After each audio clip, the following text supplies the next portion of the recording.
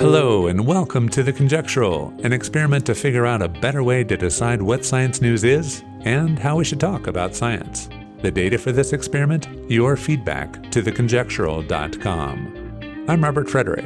In this episode, a story about the effects of noise on children, from preemies in the hospital to kids learning in the classroom. Before you were born, this is likely what you would have heard in the womb. First, your mother's heartbeat.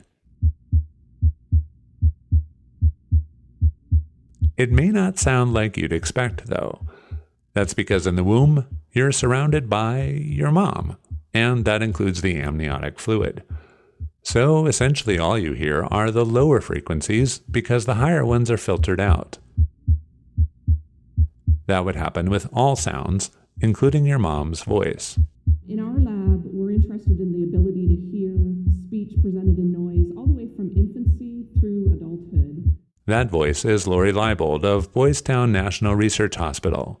Here's what she actually said. In our lab, we're interested in the ability to hear speech presented in noise all the way from infancy through adulthood. And we'll get to that a little later on, but right now we're still not quite to infancy.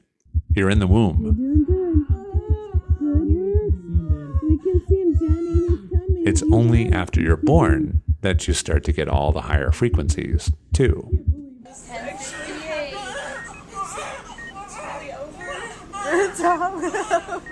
But suppose you're born early, premature. Neuroscientists will tell you that just like the rest of your body, your brain develops in stages.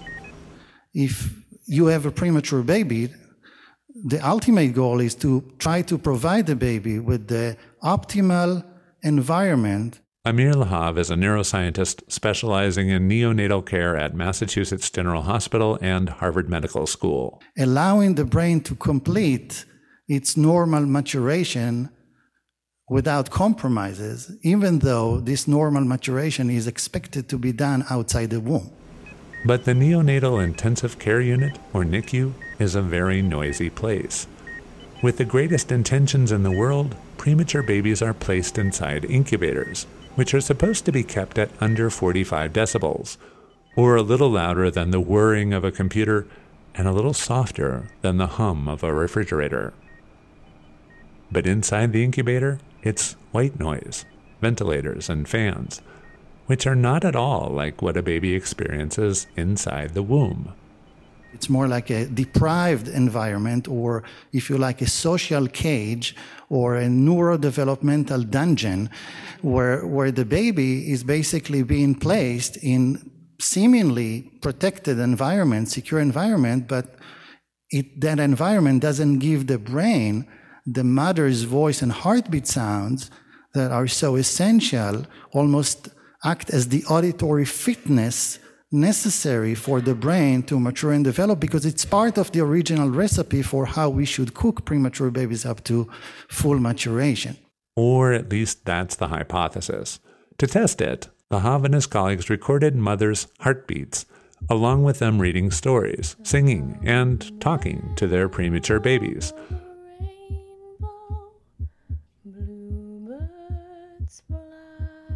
They then filtered the sounds, so it was like what the baby would have heard inside the womb. Finally, they played the sounds inside the premature baby's incubators for 45-minute segments, 4 times a day, for the first month of their lives.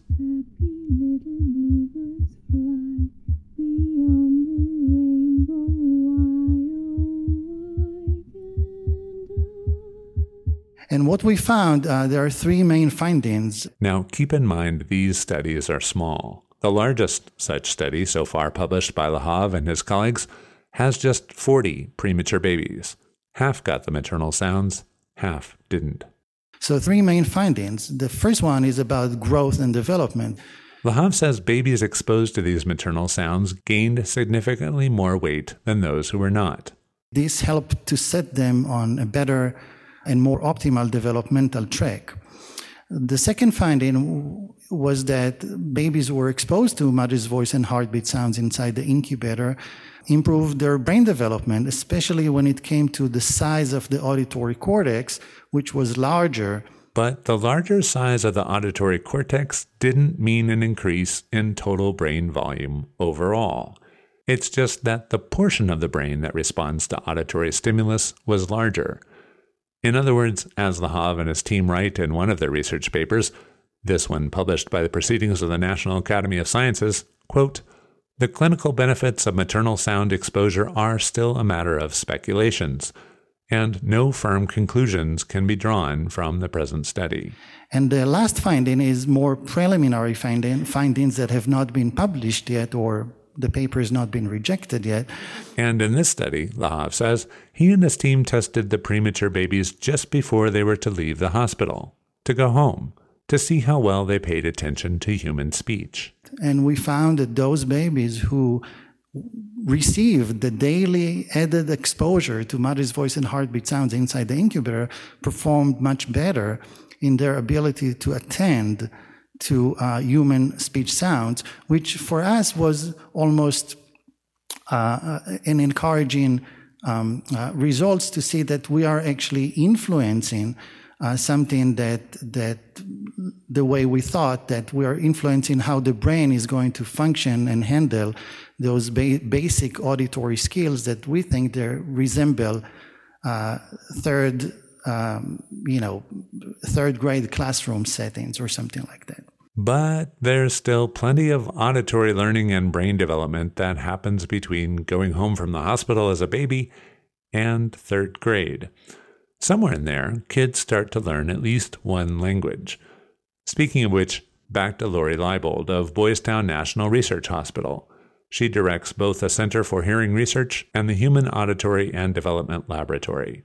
Really, the punchline, I think, of most of the research in my lab is that what a child hears in a noisy environment is not what an adult hears. Leibold says most of the previous research done has been about the effects of steady-state noise, like the whirring of a ventilation system in a school classroom. And we've learned a lot from those studies, but it's becoming increasingly apparent, however, that the speech perception challenges faced by children are much larger and follow a more prolonged time course of development when the background is also speech. So, Leibold says, if you talk to your children, say with talk radio on, or you have the television on in the background, the children are more likely to have a hard time understanding you. And you're all going to have to deal with that for a longer period of your lives.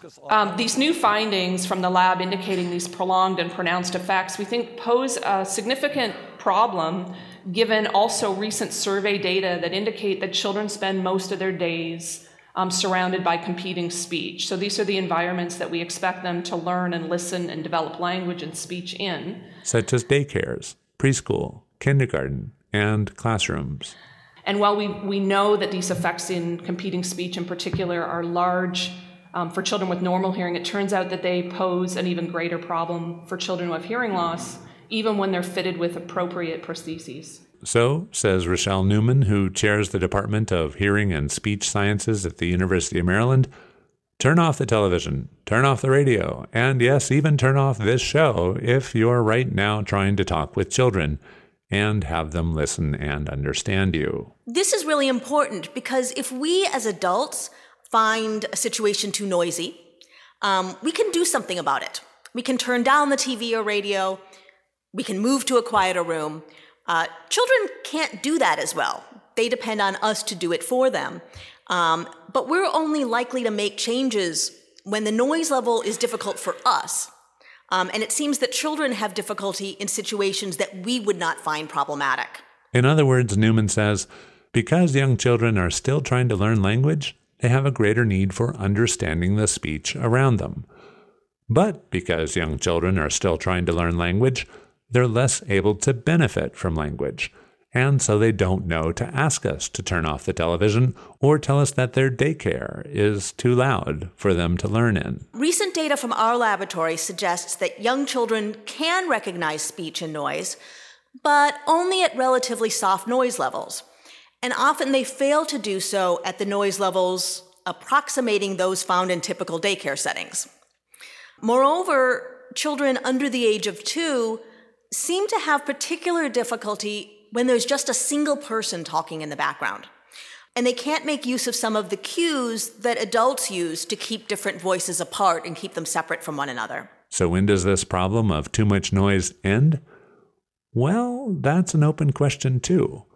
Do you remember when you learned to ask, hey, this place is too noisy. Can you turn that off, or maybe we can go somewhere else? There have been measurement studies that talk about the level of noise in different environments, and certainly... Again, Rochelle Newman. Lower socioeconomic environments tend to be noisier because they're more likely to be near train tracks, to be under the flight paths of airlines. Yes, even airline traffic makes a difference. It's not just correlative, because there have been some studies where the flight paths changed and a school that hadn't been in the pathway now suddenly was, and there were grade drops in terms of student performance. But not all of this research ends up how you'd expect regarding socioeconomic status. Sometimes well-intentioned modifications, like making open-plan classroom environments with only a few number of walls, can really increase the amount of noise in the school environment.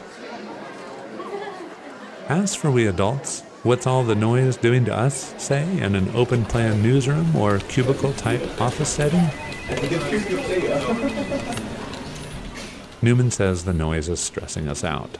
As for noise being an environmental stressor, it is clear that it is, but most of the work on that has really focused on adults, not on children.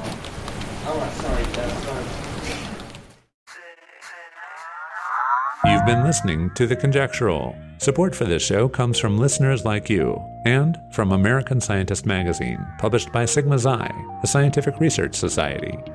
I'm Robert Frederick. Follow me on Twitter @TheConjectural. Find us online at theconjectural.com, where you can give the feedback and support that makes this show happen, download a transcript, and subscribe to the show. Thanks for joining us.